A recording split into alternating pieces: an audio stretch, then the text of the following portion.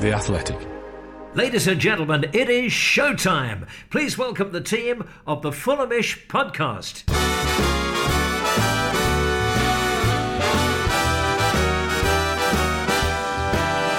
It's the Fulhamish podcast, your independent voice of Fulham FC. My name's Sammy James. Welcome to the show, brought to you by The Athletic UK, and Happy New Year, the first Fulhamish podcast of 2022. As Christmas was cancelled once again for Fulham, 3 postponements in a row. Birmingham, Reading and Swansea mean that Fulham won't play a league game for nearly 3 weeks. The situation is unprecedented and none of it Fulham's doing for once this year. Makes a change from earlier in 2021 when it very much was Fulham's doing. So in today's podcast, what do we talk about? Well, there's lots of Fulham stuff to get our teeth into. The leftovers are gone, but there's plenty of Fulham nibbles to chew on as we head into the new year. And I'm joined today by Jack Kelly. Good morning. Lydia Campbell. Hi, guys. And Ben Jarman. Happy New Year, everyone. Happy New Year to you all. Okay, well, let's just have a bit of a discussion, I think, first, over what on earth happened to Fulham this Christmas. Jack, I imagine you'd have had all 3 fixtures ready, Birmingham at home, Reading away, and then your big trip to Swansea, and one by one, they just got crossed off the calendar, really, didn't they? It was, at first I felt like Birmingham was like, okay, bit annoying, and then by Reading and definitely Swansea, I was just starting to get a bit annoyed. Yeah, especially Boxing Day being a big tradition for English football. We've had plenty of fixtures down the years like you do every year. But Birmingham was annoying. And actually, I didn't even book my train to Swansea because I kind of just knew it was going to get called off the way things were going, and kept my powder dry. I was quite happy about that because it's an expensive train to get. It's quite a long way. But the Reading one was frustrating because just wanted to go to a game, basically. And it was getting to that point where I was like, oh, it's been ages now. Come on, we lost to Sheffield United. We haven't won since like 20th of November. So, yeah, it was going to be good to get back, especially to, well, not even, because Madstad is not a good place to go. So slightly relieved that we didn't have to go to the Madstad, but also slightly annoyed that we didn't get to play any football over the festive period. A really weird era and like period for Fulham over the last few weeks where you've sort of got FOMO because everyone else is playing around you, picking up points, and we're now down to 3rd in the table and we can't really do anything about it. We're just sitting here waiting for the next game. And yeah, just annoying that we can't play. Even Sky last night on the darts said that Fulham were playing Swansea tomorrow. Well, that's definitely not happening.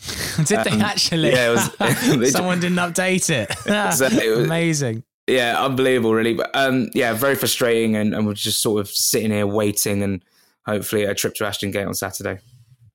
Yeah, I mean, Lydia, it's been an unprecedented time for football generally. I think there was over 100 postponements in the EFL alone. That's excluding the Premier League.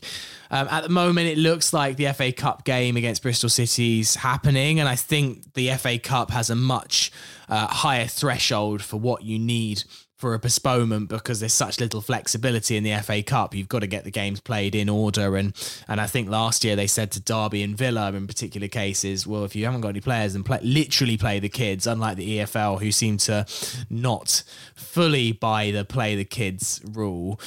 Did you feel like a couple of the teams we were facing, it's hard to know and it's hard to accuse because none of us know the facts and never will because it's basically medical confidentiality. But from a distance, it felt like Reading in particular were bending the rules to suit their own advantage.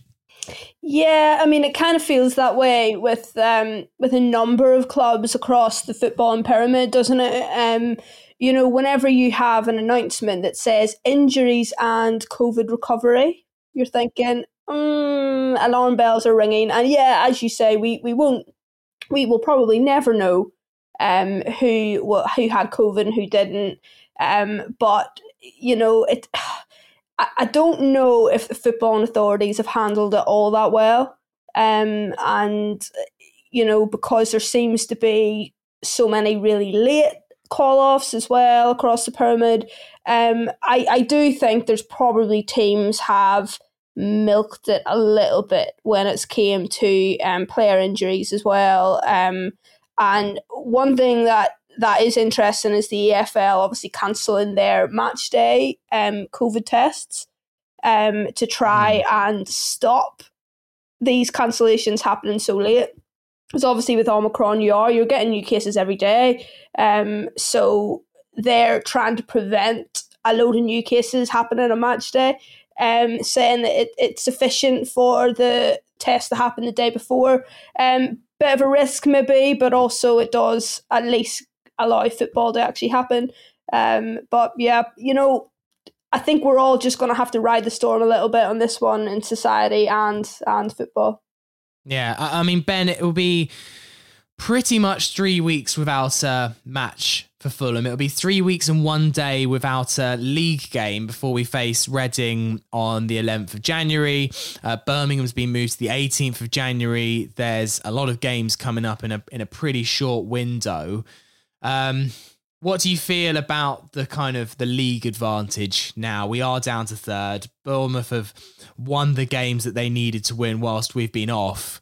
I like to stay positive, but I'd much rather be in Bournemouth's camp right now, even though if we did win all our matches, we'd go above them. It does feel like they have the advantage now just because they've got those points on the board and we've got a lot of work to do in order to even just get our heads just above them again. I think the championship is all about rhythm, isn't it? And Fulham are definitely out of rhythm at the moment in comparison to all of our immediate promotion rivals. Obviously, as you said, we've had just over 3 weeks off. And to be fair, we were struggling beforehand. So I think that the break that we've had can either go one of two ways. In that, firstly, it enables us to get players back fit, get them sort of like all the little niggling injuries they may have been playing through out of their system. And then it enables us to try and have a look at that at a little bit of a deeper level on the training pitch as well, and making sure that we are having a plan B available for our games. Also making sure that the players know what their roles are, because I feel like we came into Christmas as a massive steaming pile of mediocrity for the most part. And this break gives us a chance to really rest and reset. I think that's the positive for Fulham. But as I say, one of the negatives is that you're coming into a big run of games where you're massively out of rhythm in comparison to the rest of the league.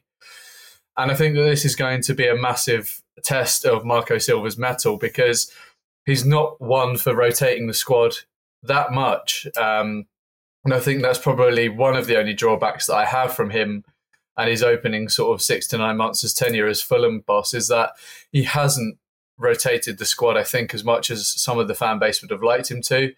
I think there's a certain element that you could probably argue is down to injury and sometimes down to COVID, of course, but he doesn't tend to move too much away from the 15 or 16 players that have got his confidence. And when he does, it seems to be in very extreme circumstances. So it'd be nice to see how he deals with having all these 7 or 8 games in the space of a month. And yeah, I do agree with you. It's sort of like Bournemouth have got a bit of an advantage here, but it's 3 games that we're very capable of winning to get back level with them, and then obviously there are many opportunities to go above them. Yeah, Jack, what do you feel about the time that Fulham will have had to, I guess, re-prepare for the second half of the season? Oh, we've basically got 3.5 months to play half a season of football now. But if the league ends when it's supposed to in early May, it's not like other clubs where they'll have been completely disrupted, training will have been cancelled for weeks. For the most part, we think Fulham avoided any cases of COVID, or definitely we've avoided a significant amount. So this would have been proper training time, a real mid-season break. But we have seen cases in like the Premier League where actually the teams that have had games every 2 days have done better than teams that had a 2-week break. So it's not a given that Fulham are going to come out of this all guns blazing. In a weird way, maybe good that we have this FA Cup game as a kind of almost like it's going to be like a pre-season friendly as far as the club treat it, surely. Yeah, it's just going to be getting back into that sort of routine of playing an actual football match. I think training every day is actually an advantage because we can work on things, we can get patterns of play back into training. And I think that there's a chance that, yes, the fixtures are extremely congested and it could be problematic, but it's not too bad.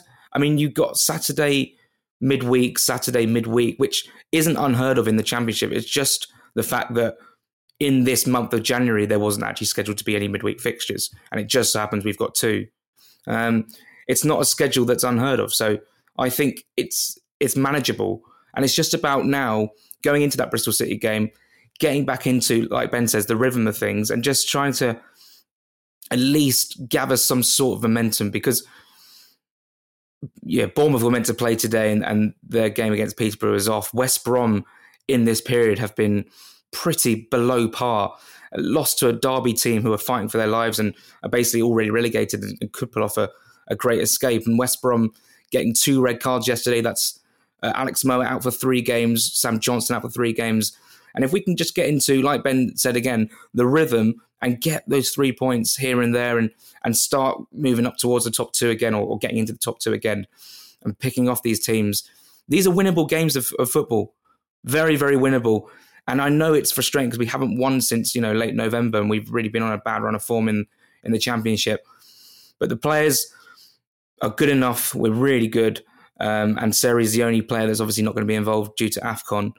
And we'll see, maybe even in the January transfer window, we can pick up a player or 2 as well.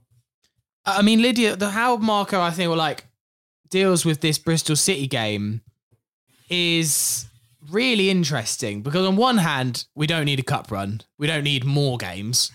But then also, given the fact that Fulham haven't won since late November, as Jack pointed out, players need confidence. I feel like Mitro needs a goal. Mitro's always been a streaky player. Fulham are a streaky team. Nearly every game we've won this season has been on a streak of runs. And you want players to get fitness, but you've also then got a game on the Tuesday against Reading. That's a really tough one to call. It's not quite play the kids, because you do need some match sharpness, but it's also you want to give people a rest. So, and do you want to win it? Yes, because we want to win every game, and also we need confidence, but also we don't need another match. So I genuinely don't know. I'm quite glad I'm not Marco Silva on this one, put it that way. Well, look, do you know what? You have to look at it from a player's perspective, I think. And I reckon players will, having to sit out the festive season, don't get me wrong, they maybe needed a little bit of a break.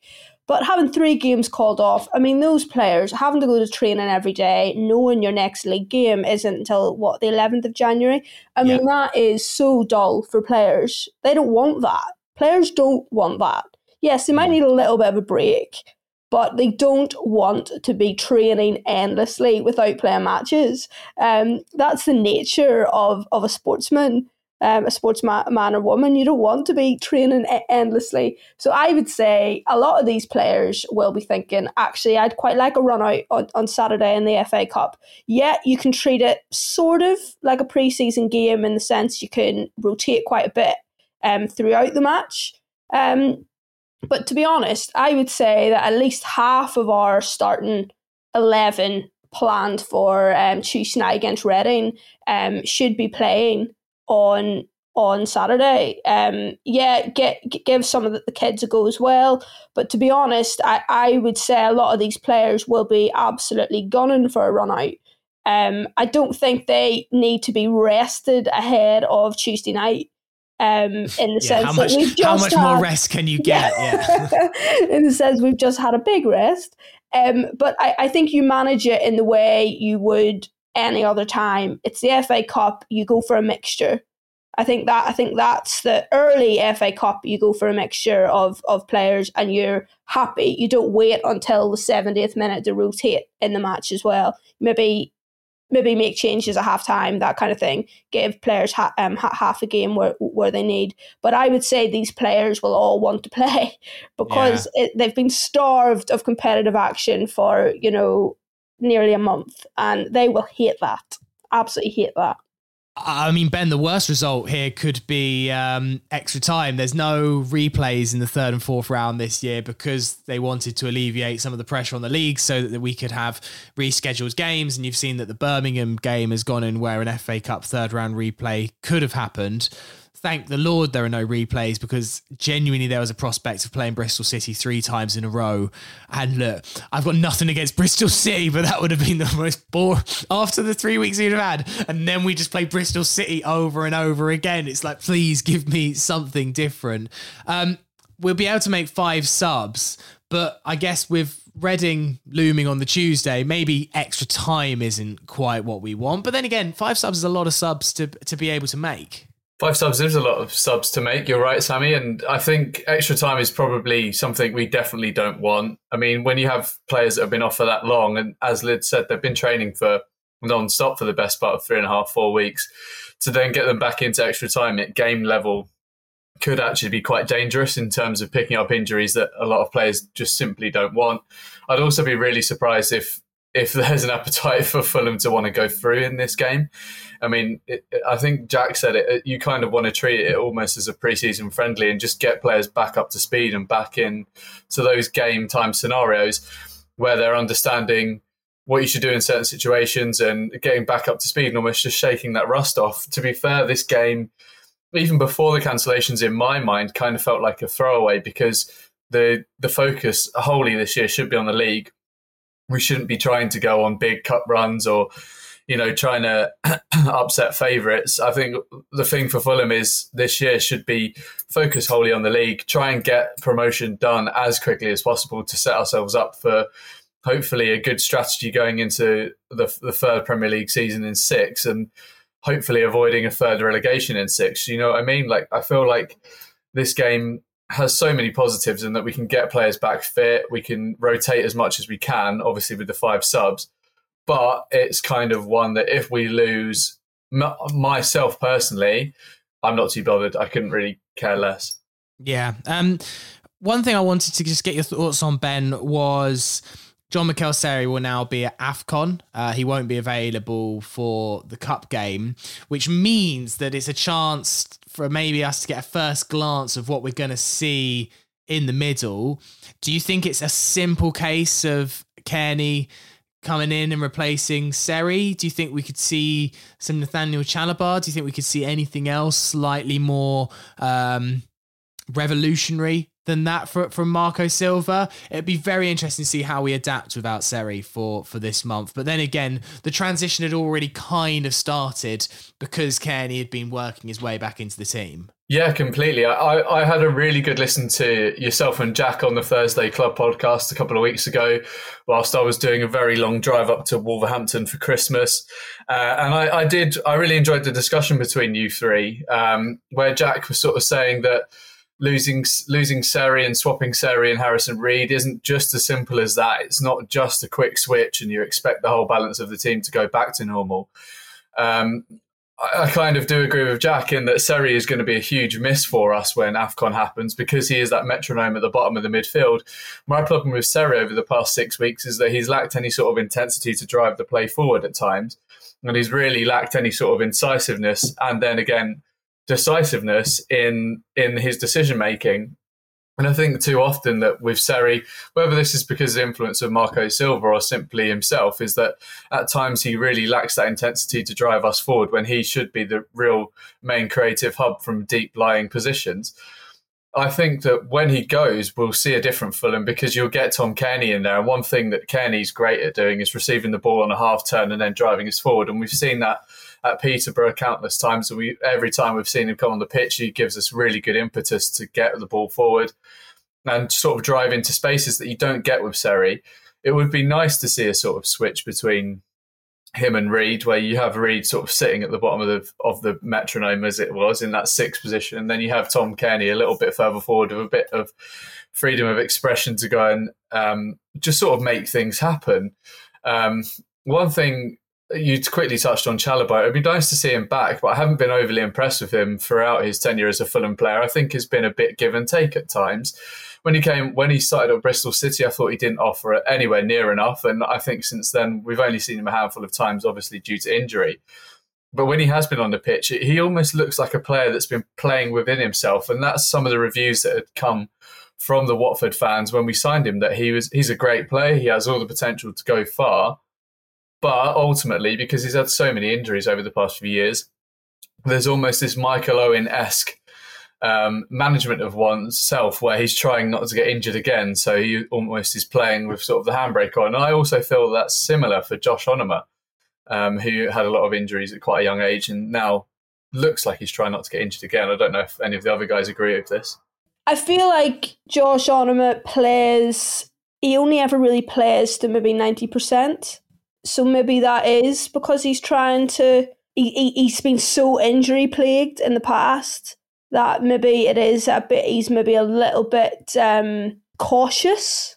There's been some games where he's been brilliant, and there's been other games where you just look like he's nearly stepping out of a tackle, or he's not really wanting to go into a 50-50, or when he's been driving forward, he's sort of had the chance to really, really go for it, but he slowed the game down. I'm a little bit worried about the mixture of outside Tom Kearney, what we have in to replace Seri. That's kind of my approach on it. Like, some of those players are fine coming in maybe for the last 20 minutes of a match, but can we start with any of them? And the worry is with Tom is that we have to wrap him up in cotton wool in case he gets injured again. And it's been fine when there's been both Seri and Kearney available, but there isn't for, depends how far Seri goes in AFCON. But I'm a little bit worried about the dynamic there, about our depth in those positions. Yeah, 5 games in 2 weeks for Tom Kearney's knee must be sending his doctor into some kind of tailspin of like, no, don't do it, Tom. Save yourself. Into some kind of tailspin of like, no, don't do it, Tom. Save yourself. I mean, the postponements potentially can keep on coming for Fulham. The kind of fixture permutations and combinations are pretty nuts. So first of all, there's any progression to the 4th round of the FA Cup by either ourselves or Middlesbrough. I think Middlesbrough have Mansfield in the 3rd round. So, I mean, screams banana skin, but also you'd imagine one of us will get through to the 4th round with those fixtures. Means that Middlesbrough game will probably be moved to a midweek, which that's an arduous enough journey on a Saturday, but Middlesbrough midweek would definitely be a tough trip.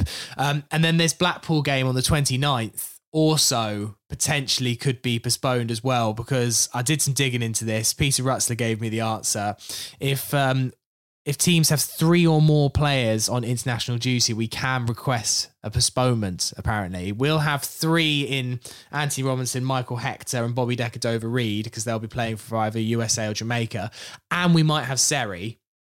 So more games round the corner. The Swansea game needs to be rescheduled somewhere. Maybe it'll be moved to that FA Cup weekend if both ourselves and Swansea manage to get knocked out. But yeah, there's definitely still some fixtures to be decided for Fulham. It's the deck of cards is not fully landed yet from being tossed up in the air. All right, we're going to take a break there, and afterwards we're going to get into some of your questions. Part 2 of the Fulhamish podcast. Sammy James here. I'm joined by Jack Kelly. Hello. Lilia Campbell. Hi, guys. And Ben Jarman. Hello, Samuel. All right, we've got lots of questions for the rest of today's podcast.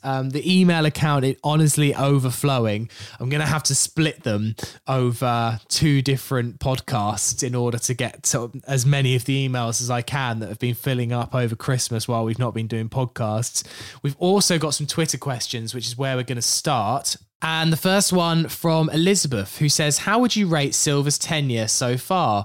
She says, I'm generally very positive, but I feel like with this squad, we should have been further ahead at the top. Jack, I'll start with you. Do you want to give it a school grade rating, A to U? Or you could give it like GCSEs now, where they do it 0 to 9, which I still haven't managed to get my head around. 9 is good. No, 9 is good, apparently. Yeah, my brothers were in that sort of numbers sort of thing, but I'll give it an A- because positive. We've had a very good season. We've scored 51 goals, conceded 19 in 23 games, and we've had one blip this season, and that's or a run of fixtures where it hasn't quite gone our way, which has basically been right now or in the last few weeks.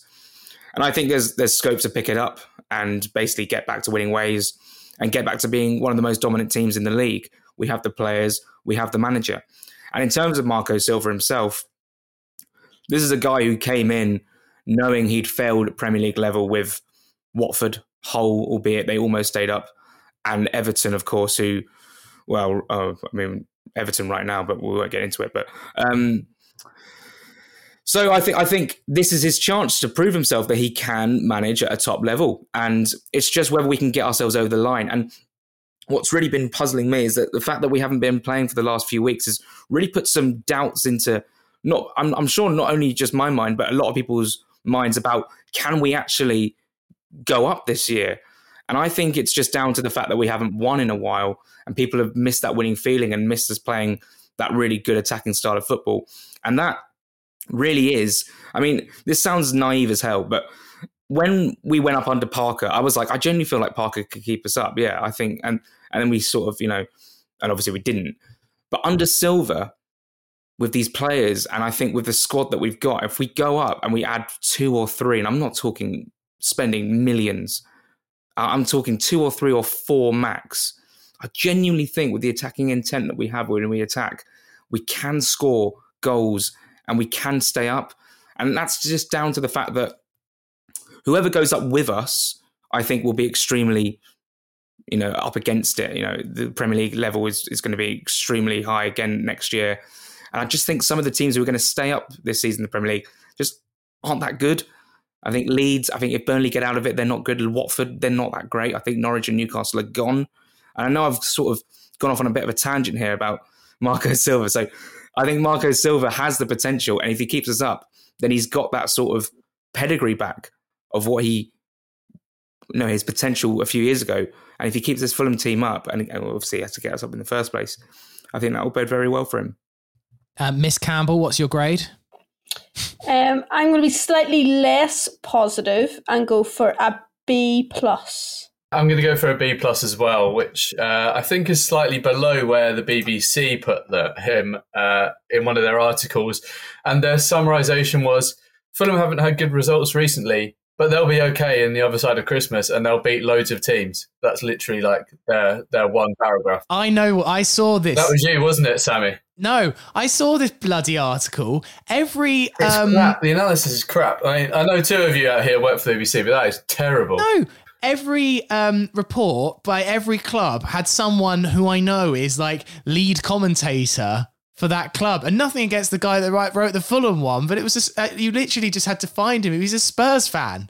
It's rubbish. I didn't really understand it. It was like, well, what? Surely there's someone that you could have found that knew something about Fulham's season that could have given a slightly better report. Anyway, let's come on to next question from PK, who says, with West Brom slipping up, Blackburn/QPR creeping up, who do you think is our biggest threat to automatic promotion? Obviously, Lydia, Blackburn have been absolutely flying.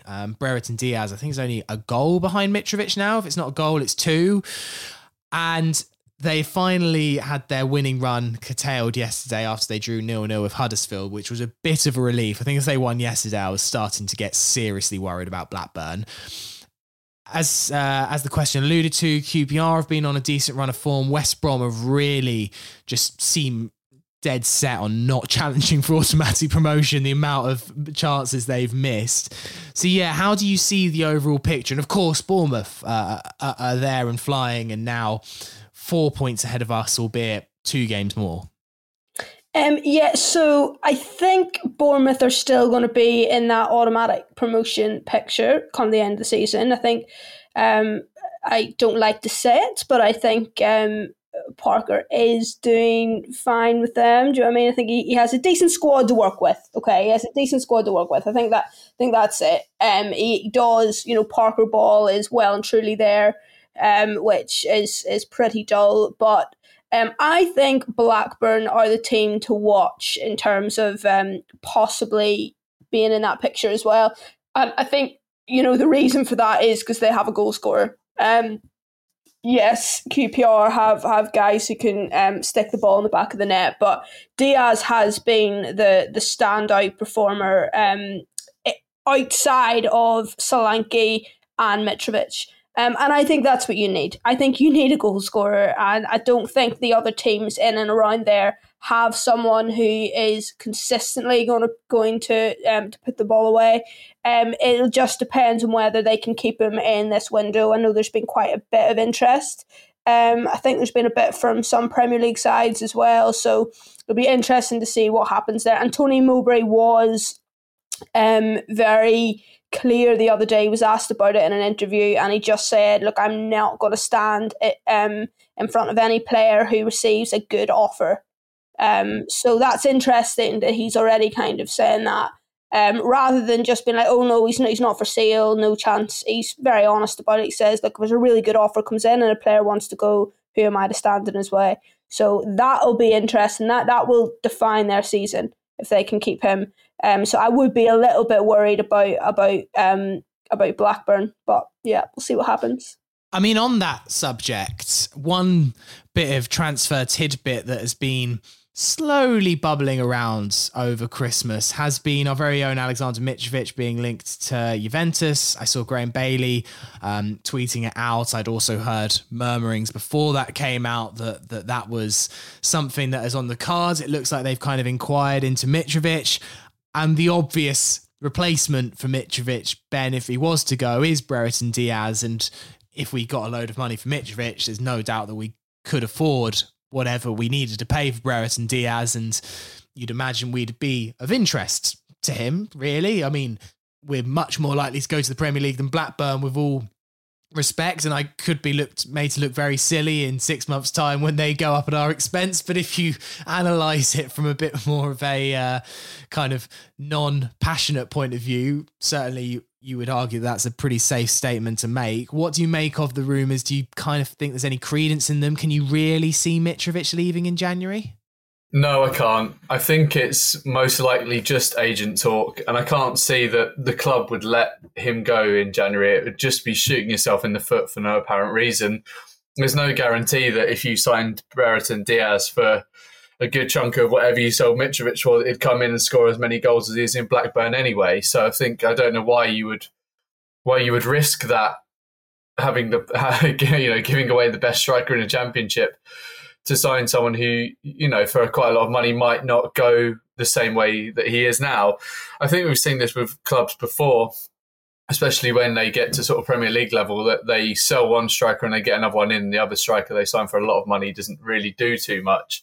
So if I were Fulham, I wouldn't sell Mitrovic. I think he's such a intrinsic part to what we're trying to do at this club, and Silva's come in and spoken about him almost in every single press conference about how he wants to use Mitrovic, how he's the focal point of his attack, and how he can get the best out of him. And to be honest, I think I think he's probably been the coach that's got the best out of Mitrovic so far. Judging by all of the managers that we've had over the past sort of 4 or 5 years, I think Silva's finally managed to get him working in a fluid formation that revolves around Mitrovic, rather than him just being a part of another sort of tactical innovation.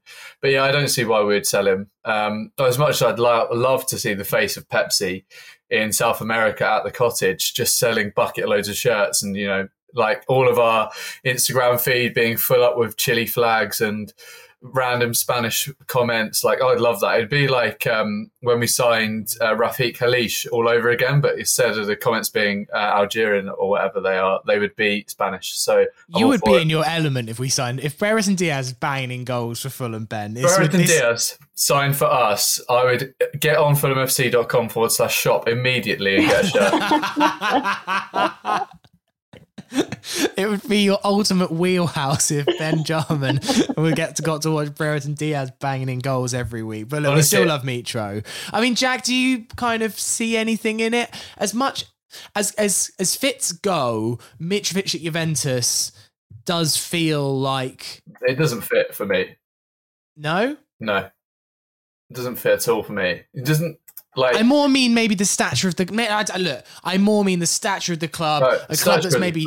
not at its, has obviously struggled in recent years. Mitrovic could go in there and pretty much get guaranteed goals in Serie A. That's why I could see it working from that point of view. I don't know necessarily claim to know enough about Juventus, but yeah, Jack, what did you think of the rumours, and can you see any truth in them?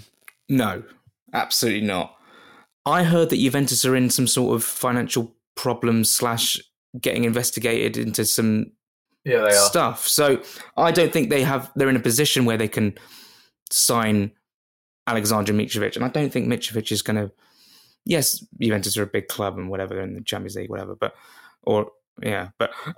think Mitrovic is on a right path here at Fulham. He's under a manager, and Marco Silva's put his arm around him and gone, look, you're my main man. You had a terrible season last season because someone decided to completely shaft him. Mitrovic is a way better striker than Dominic Solanke. I will literally say that until the cows come home. But you're going to die on that hill. Yes, I will, and I will pass away on that hill definitely. I think that Mitrovic is going nowhere but perhaps the Premier League if Fulham were to get there come May. In terms of transfers as a whole, I'd be very surprised if we dipped into the market too heavily. I think there'll be a lot of perhaps outgoings as opposed to incomings. A lot of people are clamouring for a new left back. And the fact that Robinson's been of interest to West Ham, people are saying get back Ryan Fredericks or get in Arthur Masuaku. Interesting, very interesting. I'm sure because we are Fulham, we'll be sat here on deadline day very giddy at the chance of signing Perry and G from Cardiff. Yeah, I mean, I can't wait to it. January 31st, it's my 30th birthday, and I'll be sat here refreshing the transfer deadline day as we sign some striker from Norway on loan, Havart Norvite, Mark II.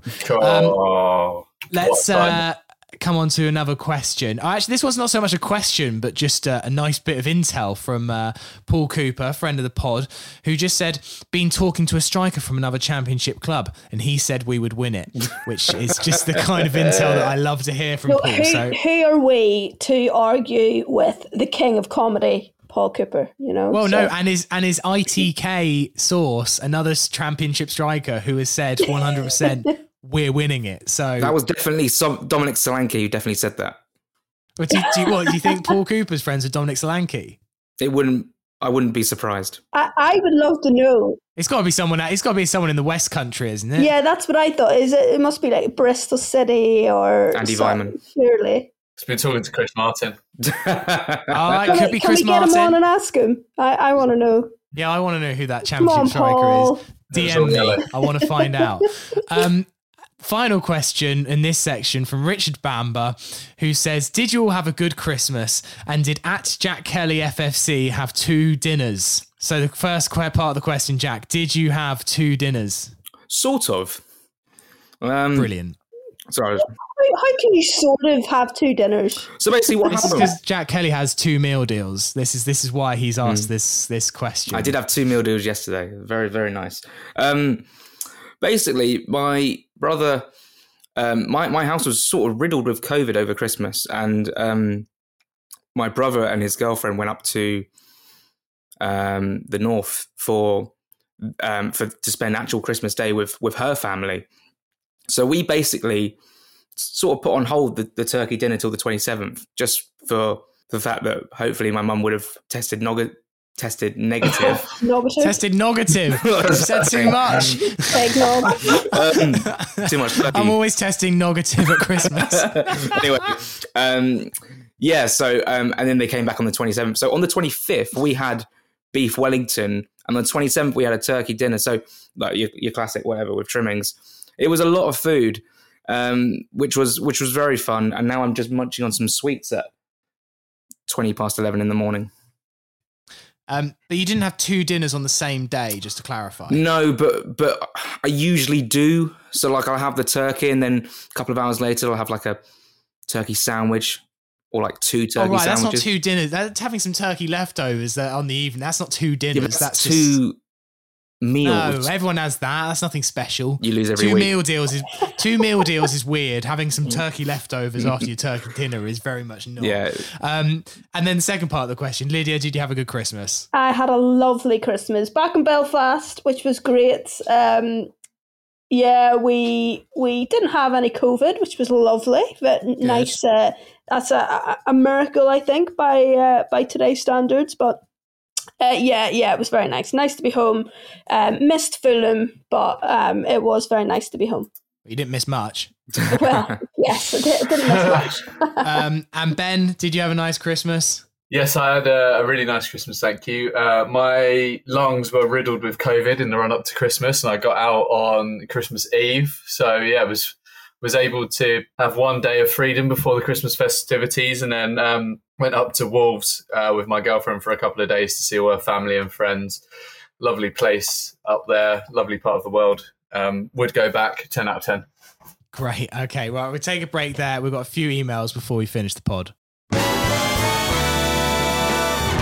Part 3 of the Fulhamish podcast is Sammy here with Jack, Lydia and Ben.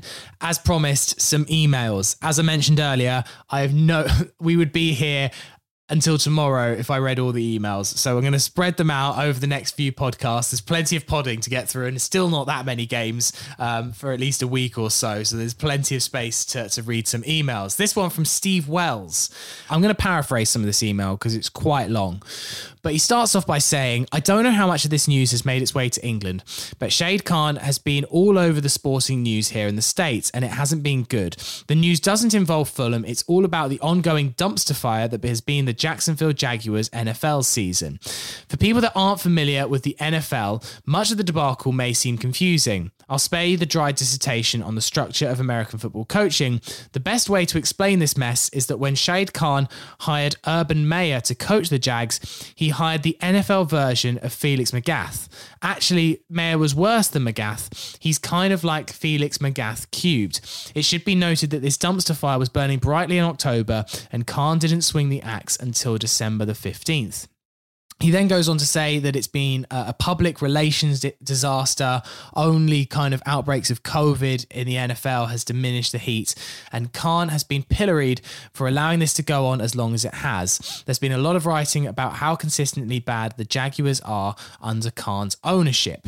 So then he kind of tries to look at it, what it means from a Fulham perspective, and he has some thoughts about saying how Khan's horrific record of personal hires in both sports, and he says that the appointment of Marco Silva as our gaffer is a case of a blind squirrel finding an acorn rather than any acumen on Shade Khan's part.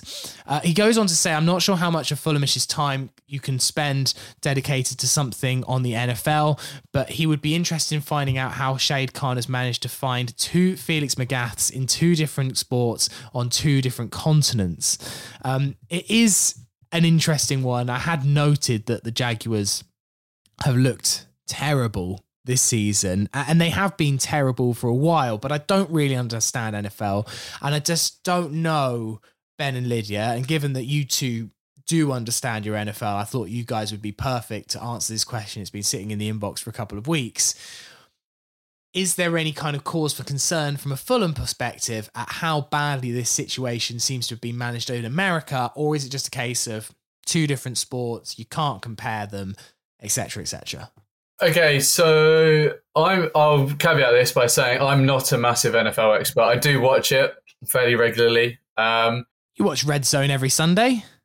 I watched Red Zone all of Sunday last night because I was in my fantasy Super Bowl game, which I've somehow managed to turn a dumpster fire of a season into a playoff run. So that's good. At least I'm better than the Jags.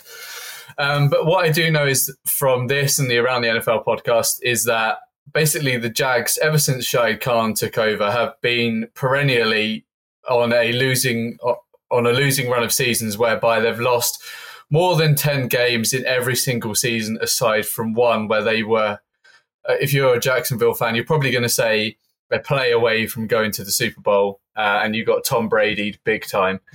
But I think the main thing that sticks out here is that Urban Meyer has a reputation in college football of being one of the best coaches there, but also on the flip side to that, also has a reputation of causing utter chaos.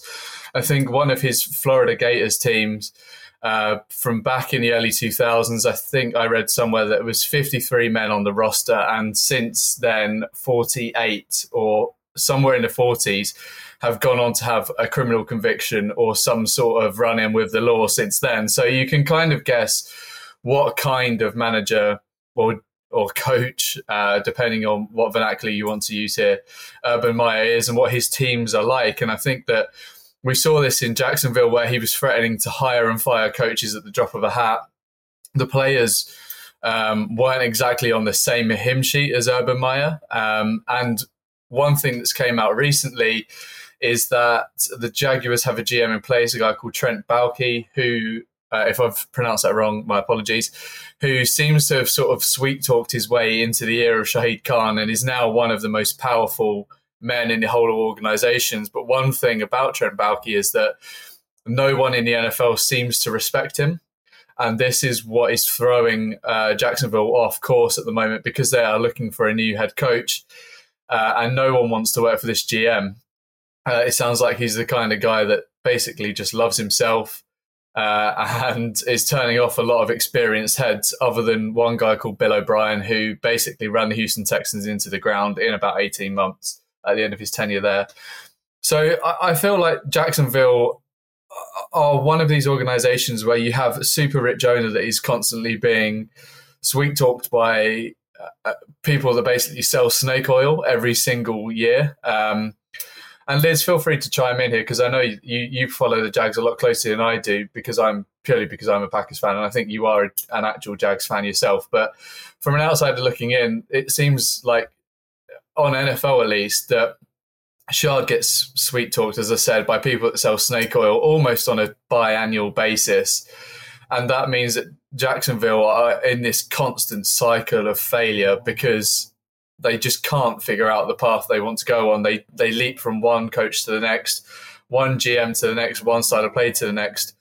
Whereas I think if you look at this from a Fulham point of view, our playing styles don't seem to widely fluctuate too much. And I think that that's why, when you sort of add Silva to the squad we already have, that it's a natural fit. But yeah, Liz, please feel free to take this monologue on to more interesting places from a Jags fan. Well, I think we need to remember that they are very different sports. So I'm not exactly sure about how we can, there's not that many similarities in terms of the sports themselves. But what I would say is that Shad seems to make decisions based on emotion a lot. And he's done that with Fulham and he's done that with the Jags. And that has ultimately led to failures throughout for Fulham since he took over, and for the Jags, well, yes, since he took over there as well. I've only really followed the Jags over the past 4 or 5 years, so I can't really speak for before that. But in that time, he seems to be quite swayed by individuals. I think so Trent Baalke is one of the issues at the minute in the Jags franchise, who is the general manager. I would sort of Trent Baalke is basically what Rasputin is to the Russian Tsars back in before the revolution, right? Yeah, and he's and I think in terms of how sporting clubs are put together, it's sort of like a director of football for me.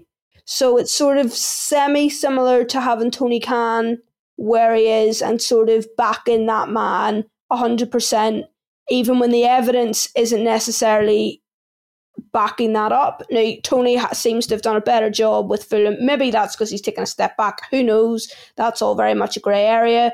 But in terms of Shad, I think to try not to go into too many NFL specifics, I would say that the problem is that he is basing decisions on emotion and not logic, and not necessarily relying on people who really know their stuff and relying on them to kind of help him make decisions. And I think that he is an owner who has shown that he is willing to put money into his... he's done something similar in Jacksonville that he's done with Craven Cottage. He's completely redeveloped the training ground over there. It's state of the art. A lot of the places around the stadium in Jacksonville are fantastic, down to him. But when it comes to things on the field, sometimes it's emotion driven, and that has, as I said earlier, ultimately led to several failures. I think he needs to rely on people who really know their stuff and be the man with the money behind it, and he would be respected a lot more. Yeah, I mean, that's actually very fascinating to hear the selection process, because from someone that doesn't really understand NFL, hearing those selection processes that Shade has gone through, it just sounds so similar to how he selects his coaches. And every time now, there does seem to be a bit of a pattern of how he selects his coaches, particularly when he's got a bit of time to select his coaches. You heard about how Marcus Silva, he went over to Portugal and Marcus Silva gave a presentation. There was the infamous presentation that Claudio Ranieri did for Shahid Khan as well, where he picked apart all of the goals that Fulham had conceded and showed Shahid Khan how we wouldn't have conceded those goals with X, Y, and Z tactics. And then he somehow came in and we conceded just as many goals as we did under Slavica Jokanovic. So I think the snake oil expression does seem to be pertinent, but hopefully in the case right now, we have been sold someone that is a good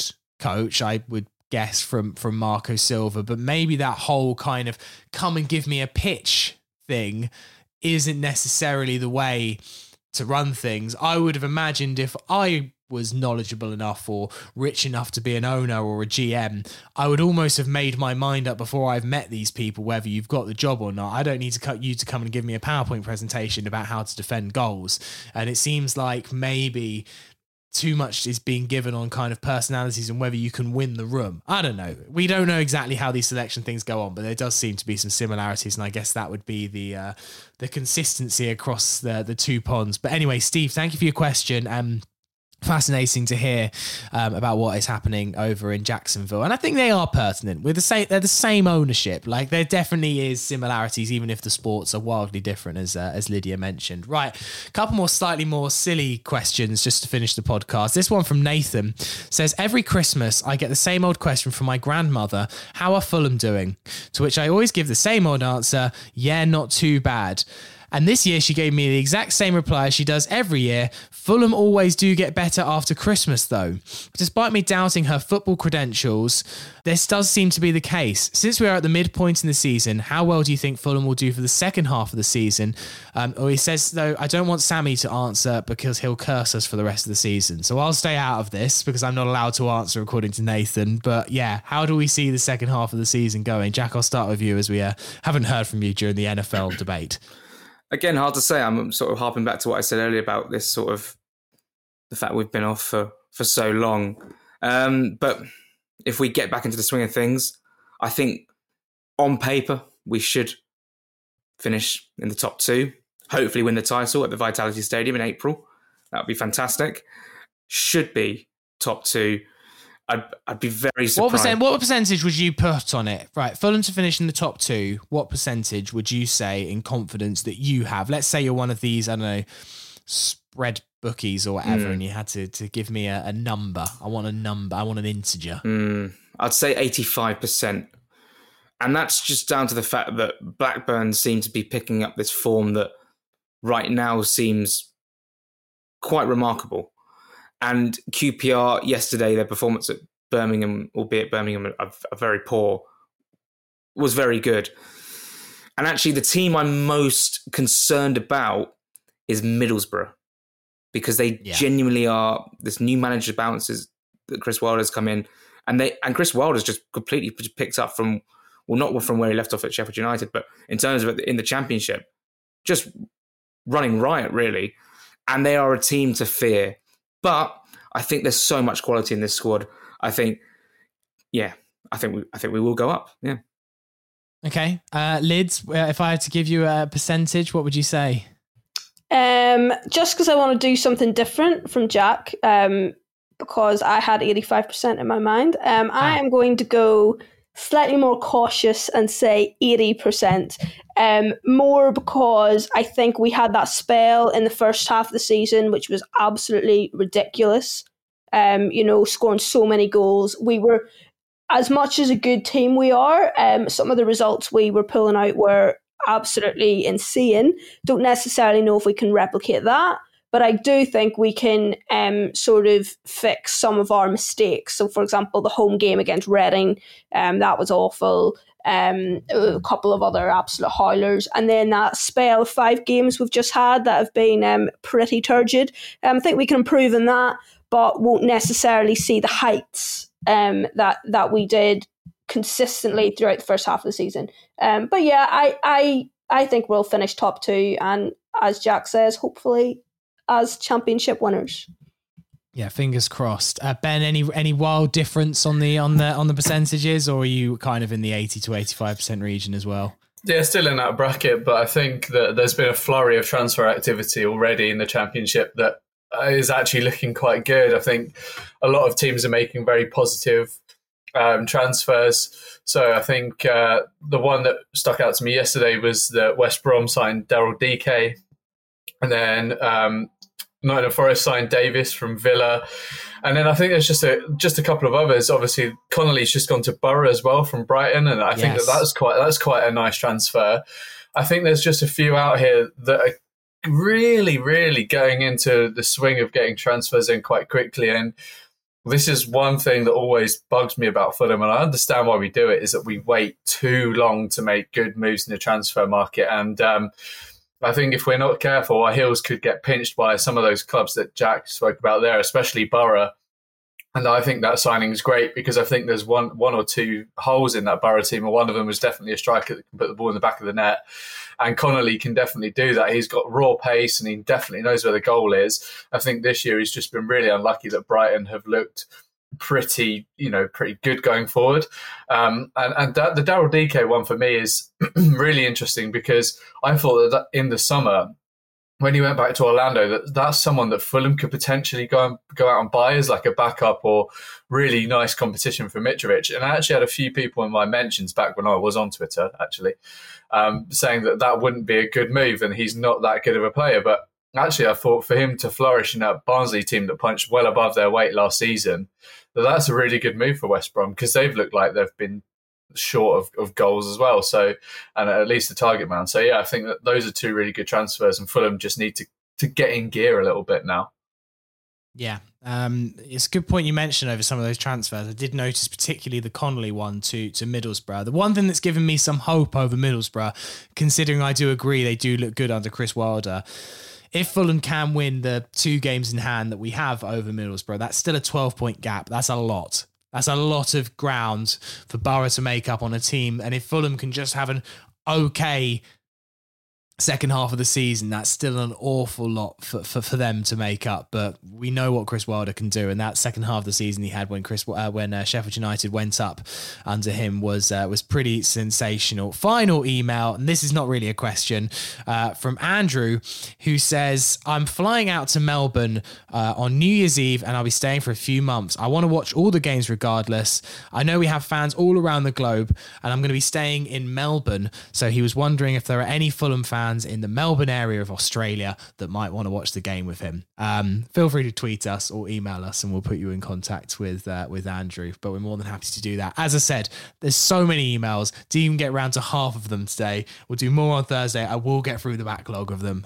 Loving them coming through. hello@fulhamish.co.uk. Thank you for listening today. Bit of New Year nonsense really, but hopefully we'll get back to slightly more routine podcast shortly. I think there'll be a Thursday club with myself, Jack and Peter later in the week, so keep your eyes peeled on the podcast store for that one. Final request, if you're on Spotify and you listen to us on there, please could you give us a star rating? It's very simple. You don't even need to write anything. You literally just need to click on the little star button that's under where it says Fulhamish, and ideally 5 stars. If you're not going to give us 5 stars, then just don't bother. Maybe just keep it to yourself. But if you'd like to give us 5 stars, then we'd absolutely love to get a few more ratings on Spotify, as that's a bit of a new thing. And ratings anyway. If you listen on Apple, we can always do with a podcast review or rating on there as well. So yeah, thank you very much for listening today, and thank you for my guest, Jack Kelly. Thank you, Sammy. Lydia Campbell. Thanks, guys. And Ben Jarman. Thanks, guys. I'll leave you with one nugget, which is if you are going to rate us on Spotify, your app may need to be updated before you do it. Oh, yes. Thank you very much. No Tech inspiration and tactics expert Ben Jarman. He's going to go get himself a job at PC World now.